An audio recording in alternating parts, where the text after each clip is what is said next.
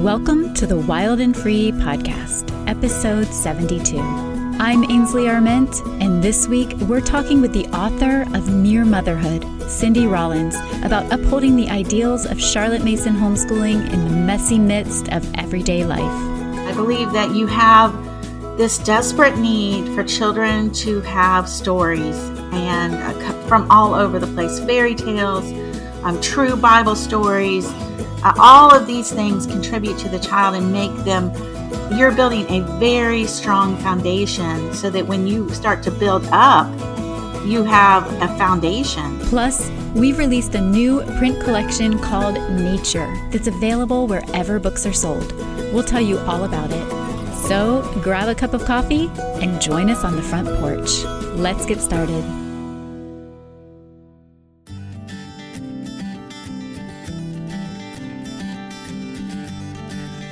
I grew up in West Point, New York, a tight-knit military community nestled along the grassy western bank of the Hudson River.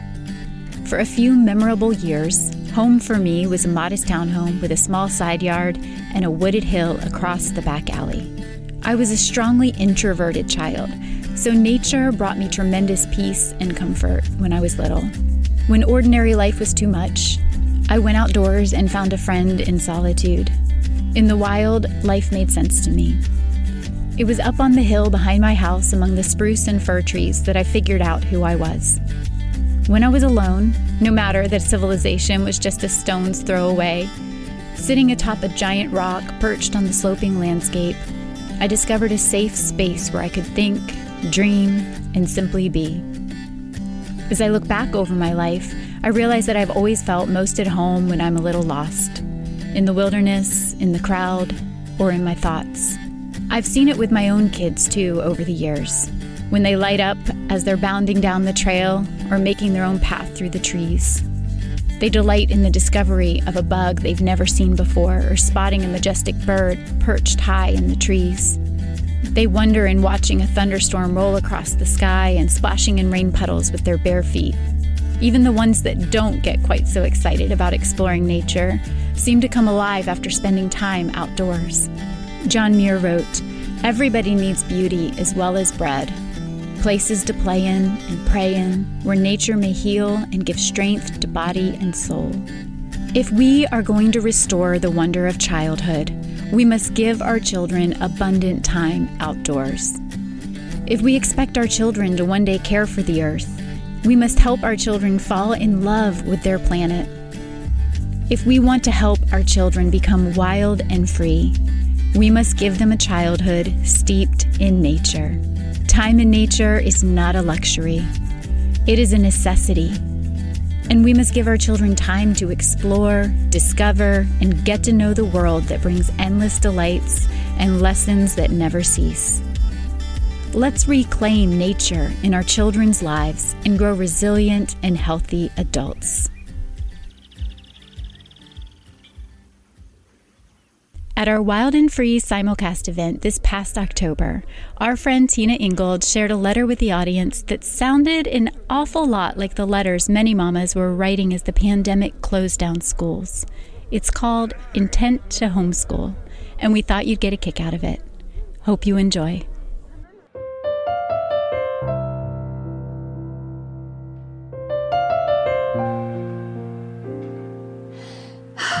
To whom it may concern, I'm sending you this letter to declare my intent to homeschool. Before the pandemic, the thought would have never crossed my mind.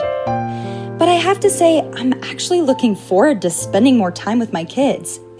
Well, and wearing pajamas all day. Okay, ignore that. I'm not just mom anymore, you know?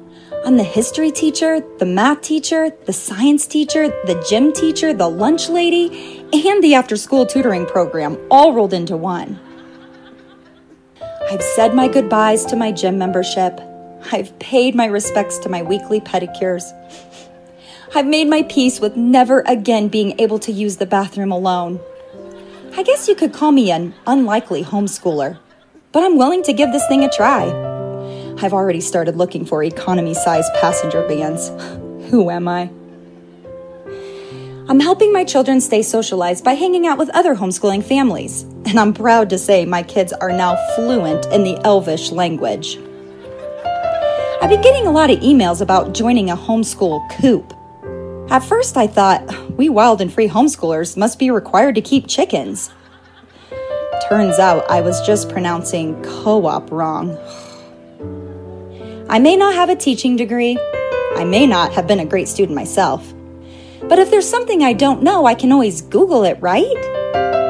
The other day, my children asked me if I was going to be the one teaching them. When I told them yes, they asked whether their father might be available instead.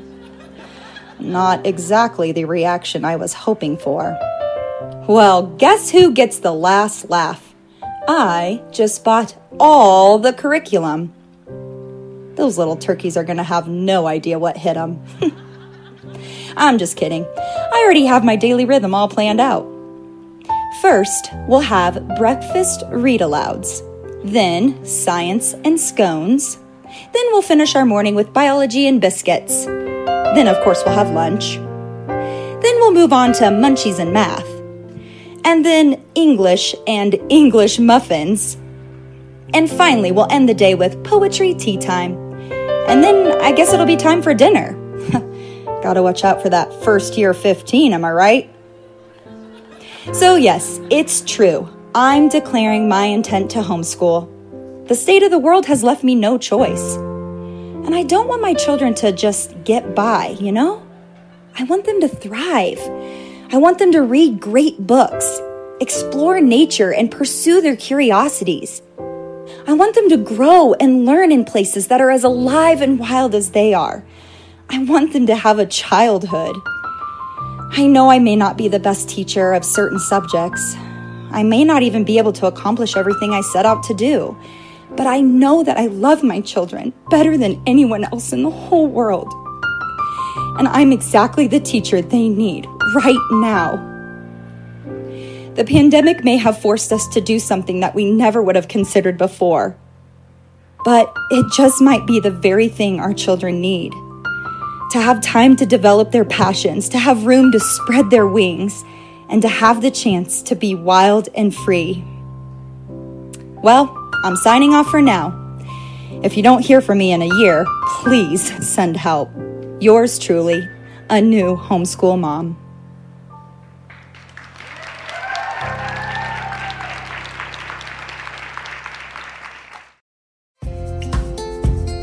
Cindy Rollins is the author of the beloved book Mere Motherhood and the practical guide A Handbook for Morning Time, among others. She homeschooled her 9 children for over 30 years, and her heart's desire is to encourage moms, especially those raising boys. She lives in Chattanooga, Tennessee with her husband Tim, their dog Max, and however many children happen to be at home at the time. She recently sat down with Jennifer Pepito to talk about upholding the ideals of a Charlotte Mason education in the messy midst of everyday life. Let's listen in. I'm just always excited to learn from you, Cindy. I appreciate your, really dedication to Charlotte Mason principles while also being realistic. I think that moms get these romantic ideals about homeschooling in general, but especially Charlotte Mason tends to bring out the romantic in us. And we envision these days of reading poetry and sipping tea and making beautiful art. But then we encounter the reality of small children who are crying, or babies with poopy diapers, or even in my case, trying to parent adult children who are still living at home in whatever ways those adult children need me, while also trying to live up to my Charlotte Mason ideals. How do we find that happy balance where we have some idealism in our homeschool and some vision, but also don't hate ourselves when we can't achieve that? Yeah, it's really hard because when you wake up in the morning, you do need to have some sort of vision for, what you're doing, why you're doing it. And yet, most days, I would say, have the potential to not live up to those ideals. So what do you do then? For me, what I did was I just kept going. If the day fell apart, I just got up the next day and kept going. And if the week fell apart, I just got up the next week and kept going. And I let that add up in whatever way it was going to add up, and did not throw it all out and start all over all the time, because I did have a vision. I had read For the Children's Sake. I really loved the vision that Susan Schaefer Macaulay put out in that book. And I really wanted that for my children, and I wanted it for myself. And I think that part was what actually kept me going, was because I was being fed by these ideas. So if one day was bad, well, we're just going to get up and feed on ideas the next day. And that was always before us. So just being able to persevere and not get discouraged and not quit because it looks like, this is a bad week. I love that. And it's interesting because really Charlotte Mason at its core is atmosphere, discipline, and life. And so it's not, I think sometimes we overwhelm ourselves with making it something that it doesn't have to be. It's maybe an idealistic version of, the life, the living education. It represents all of this whole core of books, or the discipline involves this long, long list of habits. But if we boil it down to just the essentials of, having a happy atmosphere, having an atmosphere that is conducive to learning, having some good habits, and presenting ideas, like even if we're sitting there nursing a baby or changing a diaper or chasing down a toddler, we can still be having those conversations with our children, or talking about books, or reading the picture books while the toddlers are gathered around us, where we're presenting the feast of ideas. Yes. I mean, ideas have consequences. And even if we can't just throw out all the ideas that we want, that even if we just do a little bit, those ideas will have consequences in the lives of our children. And one thing I see that I think moms, and Charlotte Mason tried to get moms not to do this, or teachers, moms take too much on themselves. So they want to present this beautiful atmosphere, and they maybe do all the work for their children in order to make the atmosphere, make everything fit, make everything. You can be a little more haphazard with ideas than that. And even if you don't set up this wonderful unit study where everything fits together, in fact, Charlotte Mason would have said, don't do that, because you want your children's minds to make those connections themselves. So mom really shouldn't feel like she has to do it all. I mean, moms like to do that kind of stuff, but if you can't do it, all you really have to do is pick up a book and begin reading, and those ideas, whatever is in that book, will do the work. I'm reading the book Freedom Train by Dorothy Sterling about the life of Harriet Tubman. And it's interesting because as a child, she didn't have any education or formal education, but her father, he would take her on walks and point out the North Star, point out the moss on the trees. Her mother was constantly teaching her. There was singing. There was gatherings where they were telling stories. So there's all of this presentation of ideas that gave her the power as an adult to rescue 300 people from slavery. It gave her the power as an adult to give up what could have been an easier life once she had escaped, to keep going back and helping her people. It gave her that love and that idealism and that character to be a hero instead of just kind of being a victim and waiting for someone to help her. That is what an incredible story. And I love what you said about the singing. She was singing, and they were probably singing traditional folk songs and hymns. Those are all full of ideas and full of, like you're saying, the idea of honor. And most of the songs that last are songs about people who overcame things, and to have that heritage and just in a song, it goes a long way in our family. So I can see easily how that would have worked in her life. Yeah. And I think the other lesson that I'm really taking from it is that power of endurance, because I think that when we're parenting young children, it is so exhausting. We're going from teaching a math lesson to trying to help someone with phonics to maybe helping explain an algebra lesson to older children. I can remember just how frazzled I felt going from one child to the next. Yeah. But, the love compels us to just keep putting one foot in front of the other and doing what needs to be done, even if it at times feels like a really thankless and even hopeless job. Well, I always say that about parenting. You really have to have a lot of grit to do such a thankless job, because very often nobody is out there patting you on the back. Your children aren't, they're not quite ready to rise up and call you blessed. They just want their lunch. And this goes on for a long, long, long time, where you're giving of yourself every day, pretty much to people who don't appreciate you, and being able to continue to do that. And looking to the Lord, directly, or, looking outside of yourself is very helpful. I agree. I think it's really one of the ways that we can not just survive motherhood, but actually thrive in it, is, being able to recognize that we can do this. It might be hard sometimes, but we can do it. We have what it takes to raise our children. I think consistency is so helpful here. Oftentimes I feel like when we have those discouraging days, or it feels like things are falling apart, we sometimes just want to get out. We want to escape. It's like childbirth. You're getting to that point where it's transition and you're like, get me out of this, but Robert Louis Stevenson in the book, or the poem, Servant of Servants, said the only way out is through. And so sometimes we just have to keep pushing through those hard days. You go to sleep at night and you get a new fresh start. And I think that we can change gears. Like if a child is crying over a math lesson, we should probably stop, take a walk, and then play a math game. Right. I think parents put a lot of pressure on themselves. And in America, especially, we have this, let's do it younger. Let's push. Hardly any learning takes place in that method. There is no way to learning through pushing the child. Now, that's not to say we don't do hard things, or that we don't encourage and challenge. There is such a thing as readiness in almost every aspect of learning, but most learners have to be on board with the learning. And most of the time with kids, to get them on board, they have to feel like they can do it. And that's why so many times kids shut down with math. They just can't see that it's possible for them to do it. So that's where mom comes in with the job of trying to find a way to help the child see for himself that this is not overwhelming.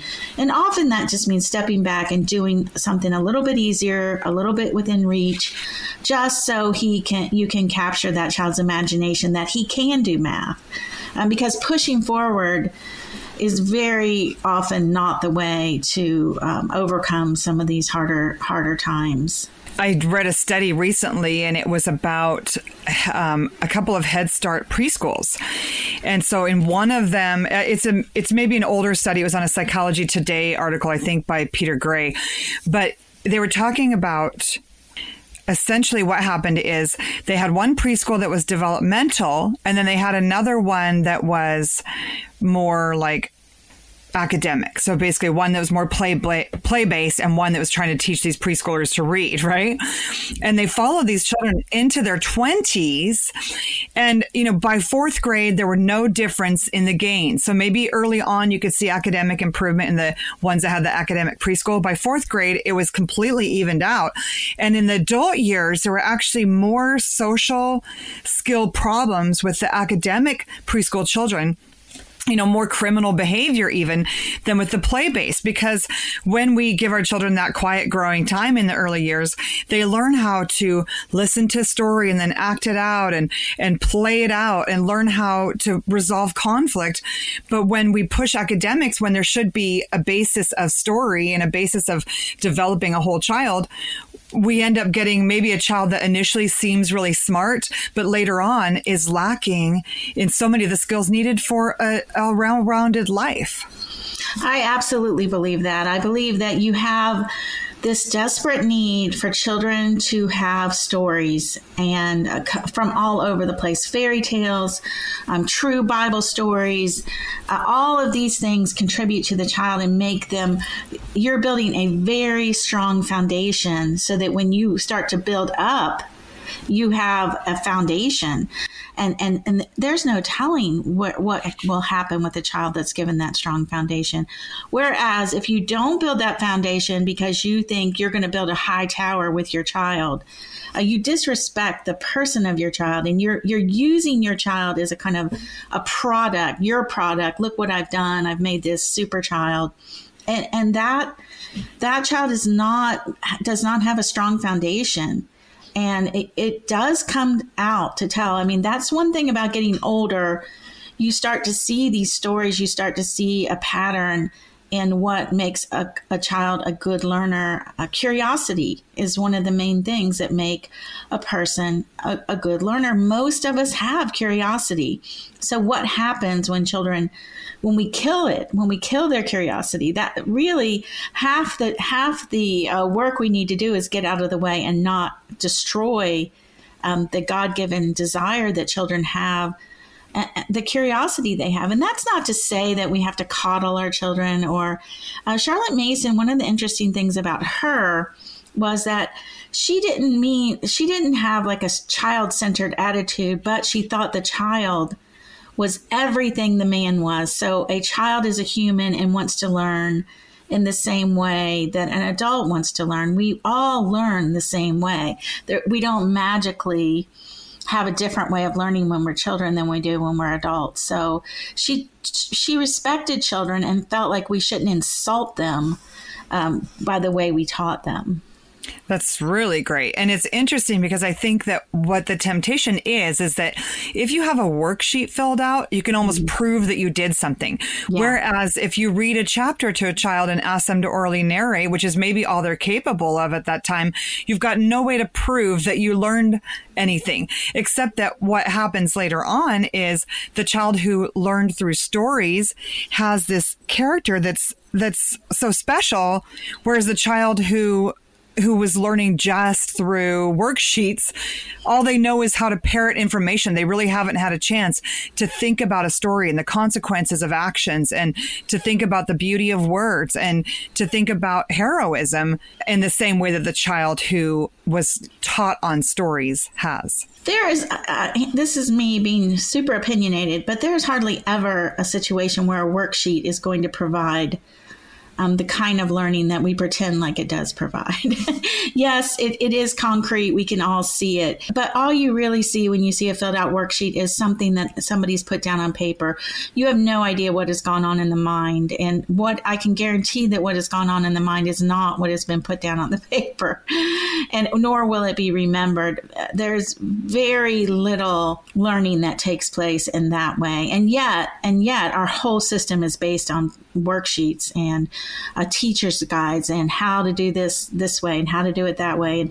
And we just really miss the idea that learning is what takes place in the child, not outside of the child. We'll be back with Cindy and Jen in just a moment, but I wanted to share about a new book that's available from Wild and Free. This statistic baffles me and others every time I share it. But studies show that the average child spends only 4 to 7 minutes in unstructured outdoor play each day, and more than 7 hours in front of a screen. Well, the Wild and Free community is a collective movement to change this reality for our children, one intentional, life-giving moment at a time. We believe in childhood, and we believe in the power of nature.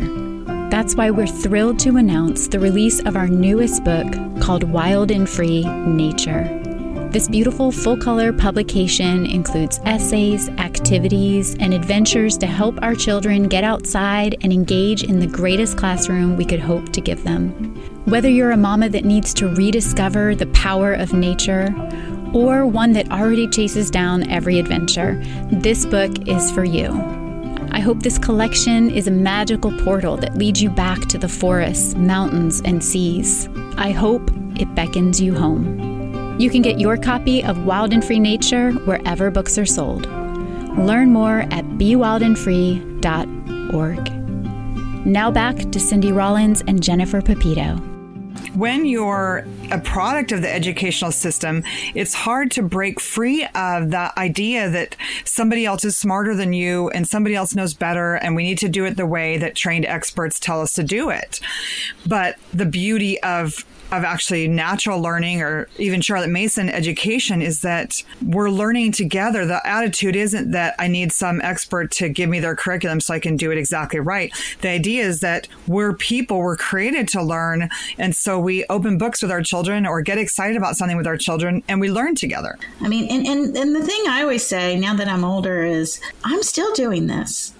What I started with my kids, which started out as me, I had a vision for homeschooling based on the fact that I was sad that I hadn't learned when I was going through school because I was busy, filling out the worksheets and doing the papers. And I wanted to learn all this stuff that I'd missed. And so I threw myself into homeschooling and learning.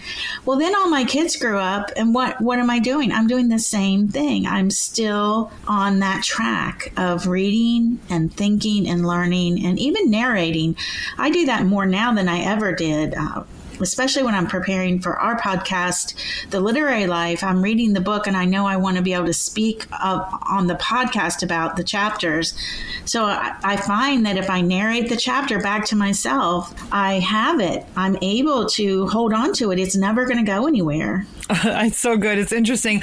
I just read How Green Was My Valley and My Antonia. I read them because I wanted to. Nobody was forcing me to. And there were so many lessons that I learned in there. They were at the beginning of Welsh unionization and the struggles with the coal miners and this beautiful family life that was depicted. Just so many interesting lessons on grit and respect and, abiding by law in those stories, but nobody forced me to learn them. I never read those books when I was in school. And I think we have this idea that, there's this core of knowledge, and if we don't teach our children all these things before they graduate from high school, we've failed. But I think we need to look at it more of developing a taste for learning and getting excited about learning ourselves as opposed to filling up a bucket. I mean, how much of what we were taught in school do we really remember anyhow?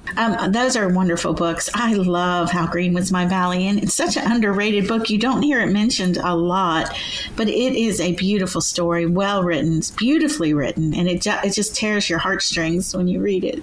Yes, I did I shed a few tears at the end. Mm-hmm. and I think that's the beauty of reading, is that there's so many lessons we take from it as we watch humanity. And I think we have to be careful. Like I wouldn't say that How Green Was My Valley was 100% redemptive. It didn't necessarily have this amazing happy ending, but I think we have to be careful that we're reading books that stir up hope. So I don't think every book is created equal. And while I believe in giving my children an education through literature, I'm also choosy about the literature. Yes. Well, I feel like we sometimes, I don't know how to say this without being misunderstood, so maybe I don't know if I'll get this out properly, but we try to force virtue onto books, and that's not exactly the way they work. So they work much more subtly, maybe, than we wish they would. You don't read a book and try to find the virtue in it, and then you become virtuous, because unfortunately, that's not how virtue works. That's not how our hearts are made. To have virtue, but it does contribute. It does change us. Everything we read changes us a little bit and changes our mind a little bit. And so it can pull us into, like you said, thinking about issues and thinking about things that maybe we didn't get the answer from the book, but maybe we got the questions from the book.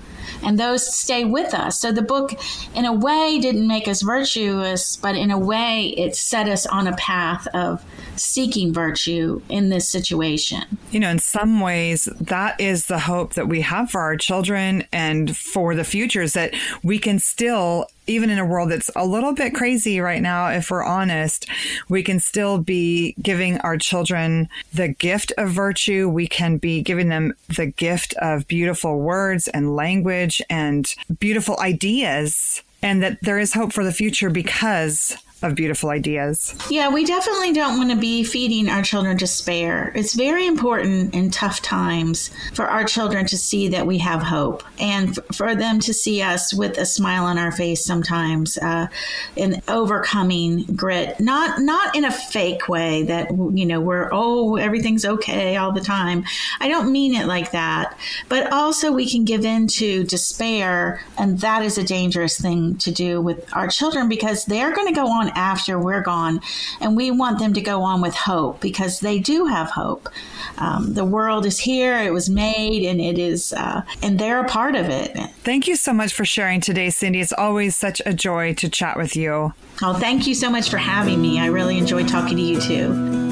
Thank you, Cindy. We're always so grateful for your wisdom and insight.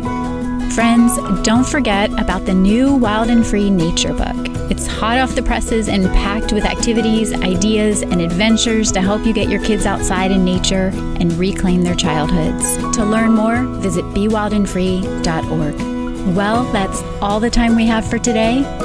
But join us again next time for the Wild and Free podcast.